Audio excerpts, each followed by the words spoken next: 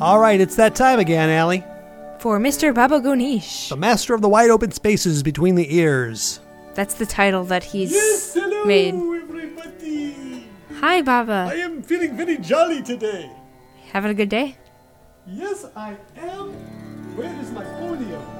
Right over there. Oh, this is very nice. I want to thank you again for giving me my own space with my own lighting source. Because it's very difficult to read down here in this studio, as we have talked about before. Yeah, because that light bulb keeps... Why is it gone again? I know somebody keeps taking the light bulb. Yeah, care to explain? I like it a little dimmer in here. I like the lights. I like the flashing console lights. You like your man cave dark? I do, actually. But, I brought in this other lamp here, and Baba, you've got your own little lamps on the music stand, right? That's kind of handy. Yes, I like this. I can see very well over here. Okay, it is time for Baba News. And I know it has been a long time.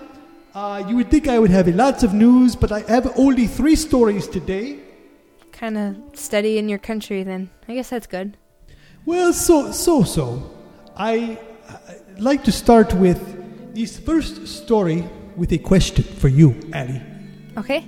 How would you feel if you were to wash your clothing in the morning, put it in the open for drying, like on one of those, what do you call it? Clothesline? Yes, the clothesline.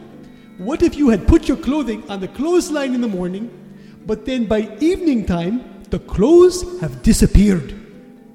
I would wonder why someone took my clothes and why they don't have a life.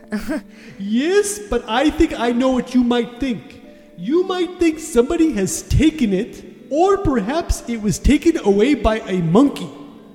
That hasn't crossed my mind. Thank you. Well, it is a very common occurrence in India, but that is not what is going on in this story at all. What if your neighbor has taken it and has eaten it as her daily diet? Yes, that is exactly what is going on in the tiny village of Karnataka. I think you butchered that name. I should know how to pronounce this. Karnataka, thank you. It may seem weird to you, but it is true. Over there in the houses in this village, you won't find a single cloth drying outside of the houses, as one of the known neighbors is taking it away so that she can chew these clothing as a part of her daily diet. Is your neighbor a goat, I guess? That's not my neighbor. Well, It's the a neighbor. No, it is not a goat. Her name is Bangari. She is a 35-year-old woman who walks out early in the morning looking for food, air quotes around food, hanging in the neighbors' houses. And she is particular about what she eats. She relishes only cotton clothing. She has a particular taste? That's correct. So basically she's hunting. She's for looking... food. Yes. Bangari does not have a problem with her digestion. You would think otherwise, but that is not the case. She is fine. According to her mother, she developed this rather unusual habit right from an early age. As Bangari grew, she found it difficult to outgrow her habit of eating clothing. That's... How can she live from that? I mean, you're not getting any protein or any vitamins at all. I mean, isn't, the main purpose for food to, supply all that kind of stuff? Yes, you would think so. I don't know what she's getting out of this. Pleasure.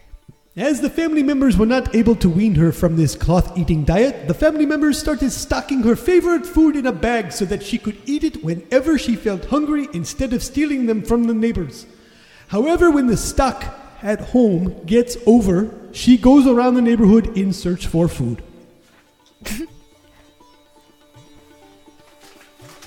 That's a happy story.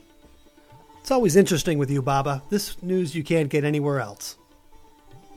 And where do you get this stuff? That is why you keep having me back. I know. Speaking of eating, I have another eating story, but this is not humorous whatsoever. This is about a very, very fat girl. Oh. She might even be the fattest girl in the world at age 6. Now, last month I remember seeing in the news about the fattest boy, age 6, I think he was, out of China. His name was Lu Hao. I think you saw the pictures of him. He was huge. Big baby. Well, this girl has passed the weight of that little boy. Oh, wow. Yes. Same age and everything? 6 years old. She has scoffed her way past the world's fattest boy with her eating. She is 3 foot 5 inches tall, and she weighs a staggering 203 pounds. You're kidding. That is the weight of a Great Dane, or England's rugby player Johnny Wilkinson. And how tall is he? I don't know. I don't have to do some research on that. Her name is Suman. She devours... I'm going to get into her diet in just a minute. But just for starters, she likes to devour 2 giant plates of rice, 2 bowls of fried fish, 2 fried eggs, and a couple of omelets just for lunch. Oh my gosh. This is not funny. That's right after her 2 breakfasts of biscuits, bananas, eggs, and rice. Her mother isn't sure how much her daughter eats because immediately after lunch she drags herself across the road to demand more food from her neighbors. Her mother says she's hungry all the time and all she does is cry. I do not like seeing my daughter so sad, so I need to feed her. What am I meant to do? Suman was born She was born at a healthy weight of 8 pounds 9 ounces, but her appetite grew from the moment she began drinking milk. Her father earns 10 pounds a week as a farmer, which he spends almost entirely on Suman's greed, often leaving the rest of the family very hungry. Jeez.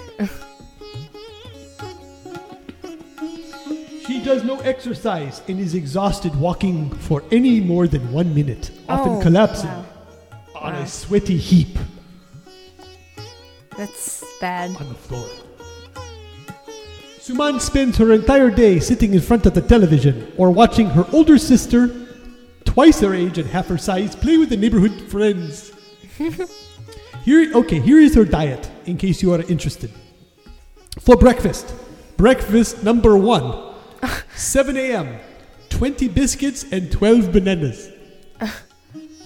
Breakfast number 2 at 9:30, 2 plates of rice and 5 eggs. Oh my gosh. And then she has a snack. 15 biscuits. That's a snack? And 10 bananas. Lunch at 12. 2 plates of rice, 2 bowls of fish and a potato curry, 2 omelets and a pickle. For a snack, 10 sweets, 15 biscuits, 10 bananas, and 2 packets of crisps. That's a snack? And finally, dinner time comes around, and she has another 2 plates of rice, 2 bowls of fish curry, potato, and tomato chutney. What about late night snacks?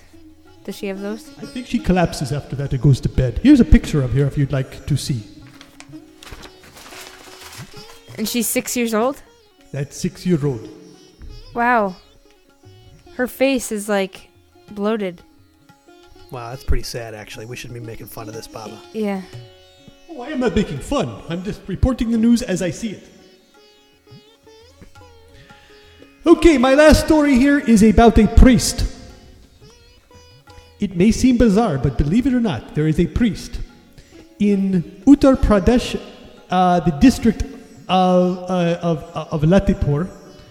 He has developed a bizarre liking for electrical shocks. He cannot do without his daily dose for a sound sleep. Baba Mangal Das, the priest of Ram Janaki Temple in Uttar Pradesh state of India, is addicted to this weird habit for 3 years. And he strangely claims to have never faced an adverse effect.